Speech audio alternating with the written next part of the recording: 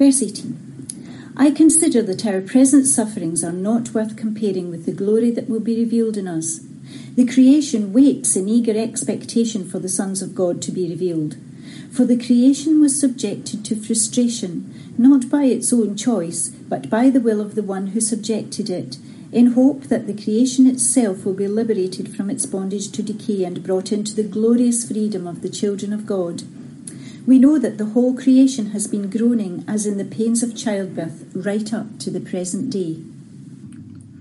Not only so, but we ourselves, who have the first fruits of the Spirit, groan inwardly as we wait eagerly for adoption to sonship, the redemption of our bodies. For in this hope we were saved. But hope that is seen is no hope at all. Who hopes for what they already have? But if we hope for what we do not have yet, we wait for it patiently. In the same way, the Spirit helps us in our weakness. We do not know what we ought to pray for, but the Spirit himself intercedes for us through wordless groans. And he who searches our hearts knows the mind of the Spirit, because the Spirit intercedes for God's people in accordance with the will of God. And we know that in all things God works for the good of those who love him, who have been called according to his purpose. For those God foreknew, he also predestined to be conformed to the image of his Son, that he might be the firstborn among many brothers and sisters. And those he predestined, he also called. Those he called, he also justified. Those he justified, he also glorified. What then shall we say in response to these things? If God is for us, who can be against us? He who did not spare his own Son, but gave him up for us all, how will he not also, along with him, graciously give us all things? Who will bring any charge against those whom God has chosen? It is God who justifies.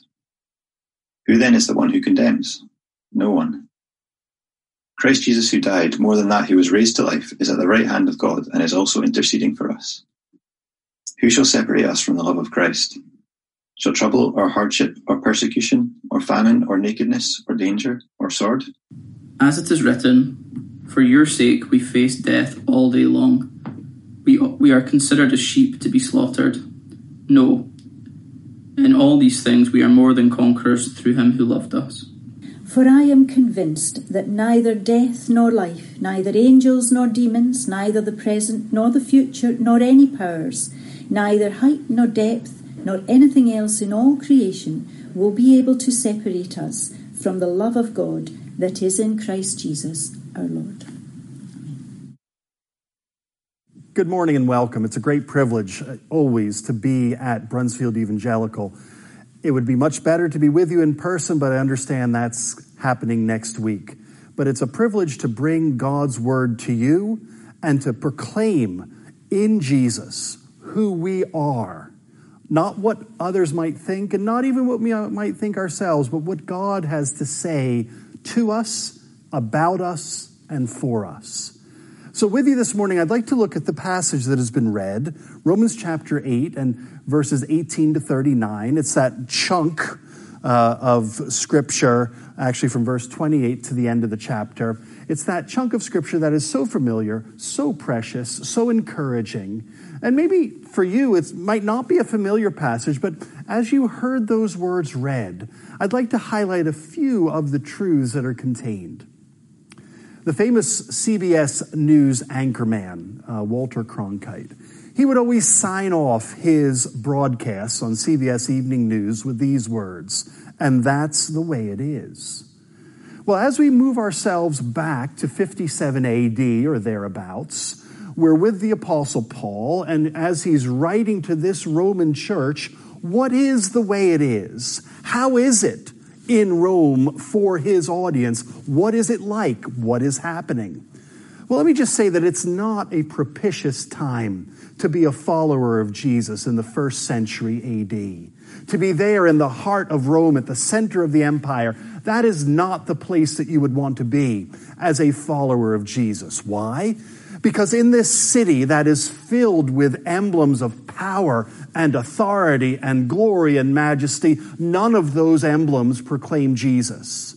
And to proclaim your allegiance to Jesus means that you are no longer allied to Caesar, that you are no longer one of his followers, because you have a greater master, a higher Lord, and your allegiance is to that Lord Jesus Christ. So a Christian in the first century AD is in the minority. They are weak. They are often despised. They often can seem to be marginalized because they are marginalized. And what's more, we find that this early church has its fair share of problems internally. So it's not just external pressure, there's internal problems. There's moral lapses and decay. There's internal theological debates and heresies. So you think 2,000 years ago, it is not a great time to be a follower of Jesus. Maybe let's fast forward to 20 centuries, and you might think, if Cronkite would say, and that's the way it is, here today, the end of August 2020, it is not a good time to be a follower of Jesus. It's not easy. We seem to be in the minority. We seem to be despised. We have our fair share of problems externally and our fair share of problems internally. But with that rather bleak introduction, let me tell you what God says. Let me tell you what the Apostle Paul says to this small and despised and divided and vulnerable group of believers at the heart of the Roman Empire. He says, "What then shall we say in response to this? If God is for us, who can be against us?" You see, when God is on your side, or rather when you are on his side, one person can become a majority. One person or a small group can be in the ascendancy, not because of who they are, but because who they are aligned to. And I want you to think of those words, God is for us. And the question, who can stand against, who can be against us? What shall we say? What shall we say in response to these great truths? How can we comprehend them first? How can we respond to them secondly? And what does this mean for us today? Here, the end of August 2020, the city center of Edinburgh, coming out of lockdown, because we might have a lot of ideas about ourselves. The culture or society around us might have their own opinions of us. But let me remind you that what God says is true, always true. And what he says about you is the most important verdict of anyone, or the most important assessment. And with you today, I'd like just to notice a few things that leap off the page. Because what the Apostle Paul has to say is positive, encouraging. And so often we find it difficult temperamentally to hear the positive, to hear the encouraging. We hear something positive, and in our minds we counterbalance that, or we simply reject what we've heard. I was listening to Radio 4, which is always a good endeavor. If you're not a Radio 4 listener, I hope you become one. But on Radio 4, I heard a psychiatrist say that for every one negative thing that you or I hear, we need to hear at least 5 positive things to balance out the negative. Now you might say, well, that's secular psychiatric nonsense. Well, my colleagues in the seminary where I work, who study Christian counseling, say that that's true, but it's actually probably even greater.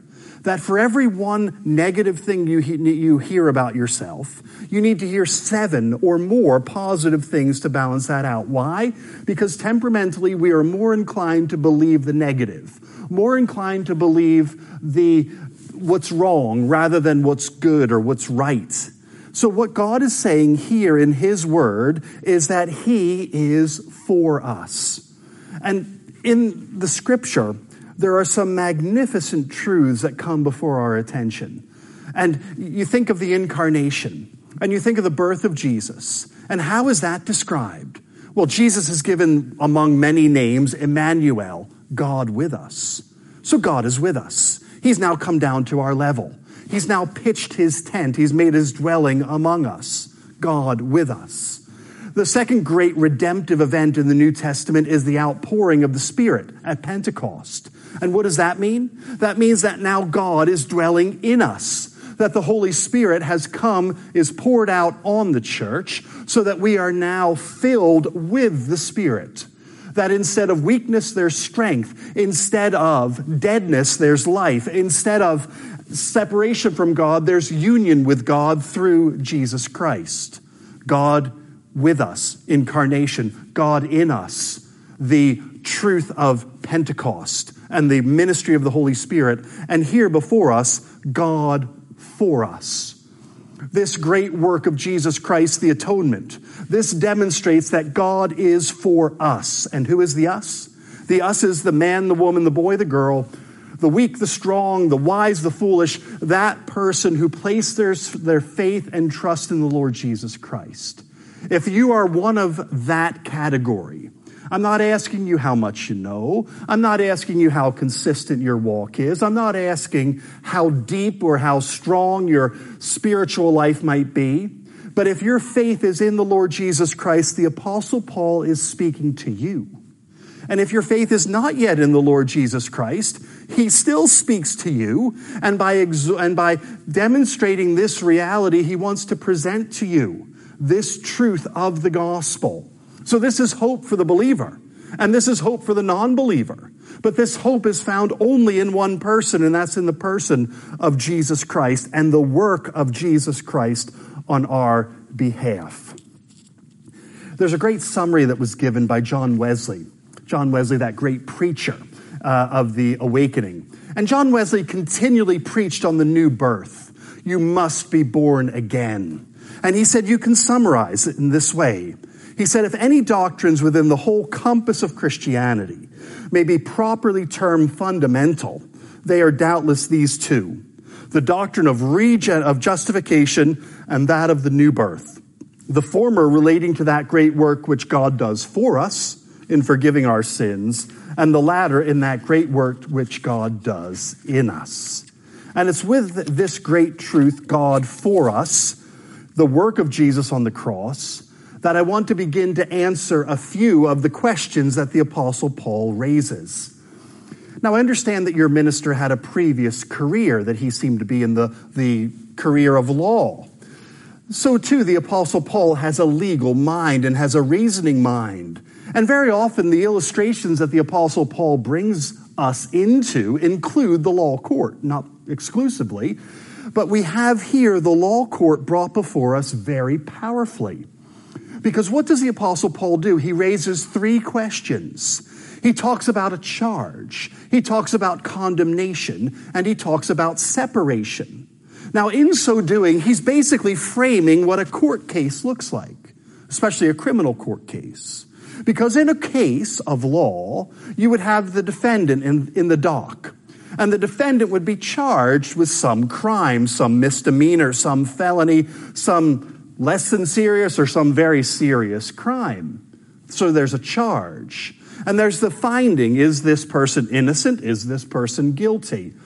Now, in ancient Rome, they didn't have the not proven verdict as you do here in Scotland. But so you have the charge, and then you either have the acquittal or you have the condemnation.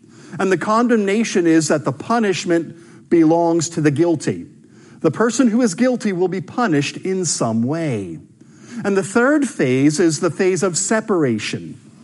Now, we see this in the court cases today, that if somebody is found guilty, they are punished.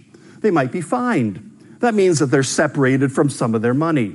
They might be imprisoned. I'm a prison chaplain, and Monday mornings I'll find myself in Saucton Prison. And there you have a group of men and women who are separated from their families, separated from their homes, separated from society. And in the case of capital punishment, which would be which certainly existed in ancient Rome, in a case of a capital charge and a capital verdict of guilty, there would be separation from life itself. So with you, just briefly, I'd like you to notice these three questions that the Apostle Paul asks and answers, but all within the context of the Son. At least 6 times in these few verses, Jesus Christ is mentioned by name or referred to as Son or referenced as Him 6 times in just a few verses, which remind us that the message here from beginning to end is about Jesus. Now, that's just not a truism that's good for Sunday school lessons. You know, the story of the child who was asked in a children's address, what do you call the animal that lives in a tree and has a bushy tail and gathers nuts? Child raises his hand and says, I know the answer is Jesus, but it sounds like a squirrel. Now, this isn't a Sunday school answer, but the answer is Jesus. The answer is Jesus to each of the three questions that Paul presents. And let's look at them in turn. We're told that Jesus Christ, God's only begotten Son, was not spared, that he was given up for us all. And that if that was the gift, how much more will God graciously give us, in verse 32, all things that are necessary? God is for us. Who can be against us? He didn't spare his Son. He gave him for us all. And look at verse 33, which is question number 1. Who will bring any charge against those whom God has chosen? Who will bring a charge? Who will bring a charge against you? Who will bring a charge against me? Who will accuse us of doing wrong? Well, that's a long list, isn't it? We have our own conscience. We have the evil one. We have our family. We have our friends. We have our colleagues. We have our neighbors. There's no list. There's no end to the list of those who could bring a charge against us. And sadly, very often that charge is true because we are not the people that we are meant to be. I came across this extract from Pilgrim's Progress. And this is where a Christian encounters Apollyon, the evil one. And in the dialogue, Apollyon says to Christian, thou hast already been unfaithful in thy service to him, to your prince. How dost thou think to receive wages of him? Christian responds, wherein, O Apollyon, have I been unfaithful to him? Thou didst faint at first setting out, when thou wast almost choked in the gulf of despond. Thou didst attempt wrong ways to be rid of thy burden, whereas thou should have stayed till thy prince had taken it off. Thou didst sinfully sleep and lose thy choice thing. Thou wast also persuaded to go back at the sight of the lions, and when thou talkest of thy journey and of what thou hast seen and heard, thou art inwardly desirous of vain glory in all that thou sayest or doest. Listen to Christian's response. All this is true, and much more which thou hast left out. But the prince whom I serve and honor is merciful and ready to forgive. You see, all these charges, the Christian says, are true. And what's more, your charge is inadequate because I'm actually much worse than you suggest. That my crimes, that my sins are far more than you bring before me. Who will bring a charge against one whom God has chosen? No, listen to the answer. It is God who justifies. God who declares you righteous. Oh yes, the charge is true in a sense. You are guilty. But now the gospel, because of the atoning work of Jesus Christ on the cross, not spared but given up, God can declare you righteous and just. He can maintain his justice and declare the sinner justified. That's the good news. Notice in verse 34, question number 2, the condemnation question. Who is he that condemns? Now, condemnation means that you are found guilty in the courtroom of God. We've already said that the charges are actually true. That we are sinful by action, sinful by nature, sinful by word, sinful by thought. That we don't do the things we should, that we do the things that we shouldn't time and time again. And sin has a consequence. The wages of sin, we're told, is death. But the gift of God is eternal life through Christ Jesus, our Lord. Who is he that condemns? Well, the answer again, Sunday school answer, but nonetheless true, Christ Jesus who died. So the condemnation fell on him, the innocent for the guilty, the one who was pure for the impure, the one who was right for the one who was wrong. The condemnation falls, absolutely, but the condemnation fell 2,000 years ago on the cross, on Christ, so that condemnation now cannot fall on the Christian believer. No charge will stand. Why? Because we have one who stood in our place. No condemnation will stand because we have one who was condemned in our place. Christ Jesus who died more than that. You see, the atoning work of Jesus is not just the Friday event, but the atoning work of Jesus is the whole work of salvation, Friday to Sunday. You want to include even ascension and his heavenly session, that he died, he was buried, he rose, he ascended, he sat down at the right hand of the majesty on high. That's who he is, that's where he is, that's what he did, that's what he is now doing. So question number 2 is, who is he that condemns? Because he's at the right hand, he's not condemning us, he's interceding for us. Your prayer life might be inconsistent, so is mine. But let me tell you that his prayer life is perfect and persistent, that he continually prays, he continually intercedes. And the third and final question, who shall separate us from the love of Christ? And we have lists here. We have trouble or hardship. Let's just look at those for a moment. Trouble are those things that are outside of ourselves. Hardship or distress can mean those things that are within ourselves, some internal strife, internal struggles. And that really captures everything, because the troubles of this life are either outside of ourselves or inside of ourselves. And Paul says, you name it, and the answer is none. What charge will stand? No charge. Who is he that condemns? No one and nothing. And what shall separate us? And the answer is nothing. Nothing in this world. Nothing in this life. Nothing in heaven above, nothing in the earth below. Not the past, not the future, not any powers, not any principalities. Because you have that list in from verse 35, and then you have another list from verse 38, which has again these great words: angels, demons, present, future, height, depth, anything else in all creation. So the charge won't stand. No condemnation will be found, and no separation is possible. Now, this is not your view of Jesus. This is not the strength of your faith, the depth of your commitment, but this is the strength of his commitment to you. This is what he says about you. This is what he says to you. This is what he has done for you. And the conclusion of this is magnificent, because we're told that we are now described as conquerors. No, not conquerors, but rather more than conquerors. And with this, I want to bring our time together to a close. No, in all these things, we are more than conquerors through him who loved us. Now, the audience understood a conqueror. They understood a general, or the Caesar, who succeeded in battle. Because after the battle, especially a significant battle, there would be a parade. It was called a Roman triumph.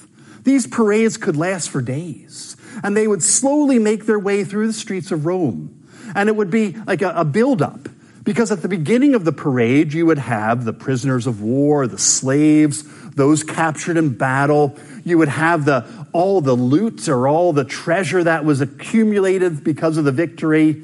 Then you would have the soldiers. Then you would have the generals. Then you would have the statesmen, the politicians. And as the triumph proceeded through the streets of Rome, the last in the procession was the conqueror, the great general, the Caesar himself, and all eyes would be fixed on him.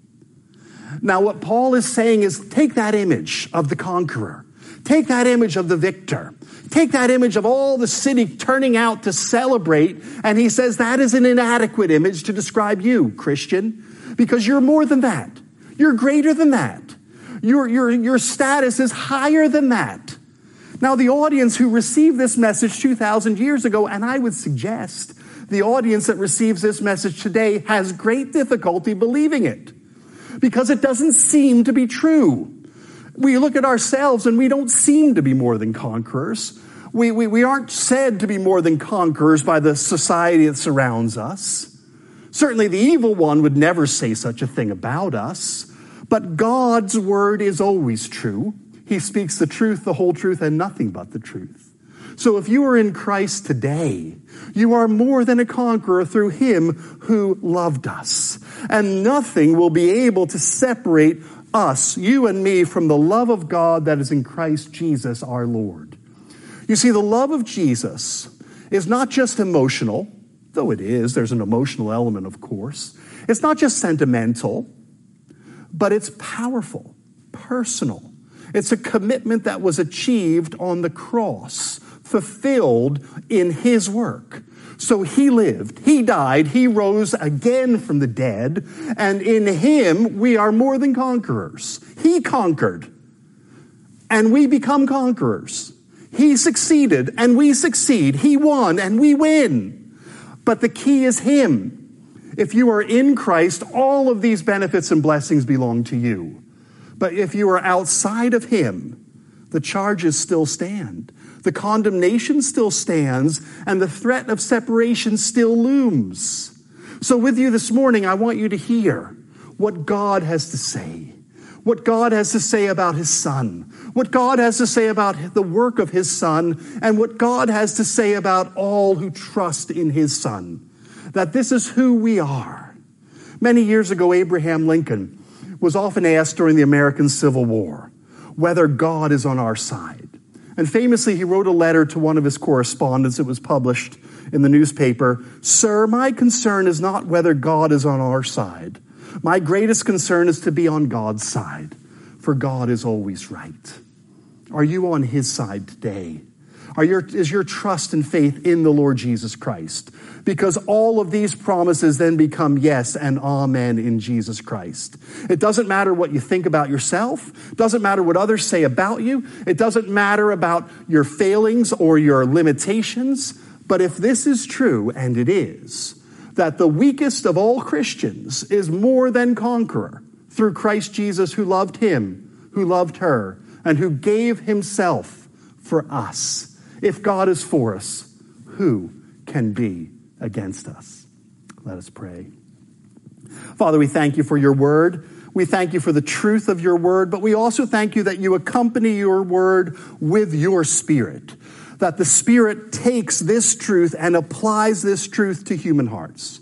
And I pray for each one of your people today that you would remind us of these truths, that these statements are who we are in Jesus Christ. And for any who might be hearing this, who are not yet committed, not yet converted, not yet convinced, might they hear what you have to say about your people. Might they hear what you have to say about your Son. Might they hear what you have to say about his work, and might they place their hope and their faith in him. So there would be no charge, no condemnation, and no separation for them as well. Hear our prayers, Lord. Answer us, we pray. In the name of Jesus we ask. Amen.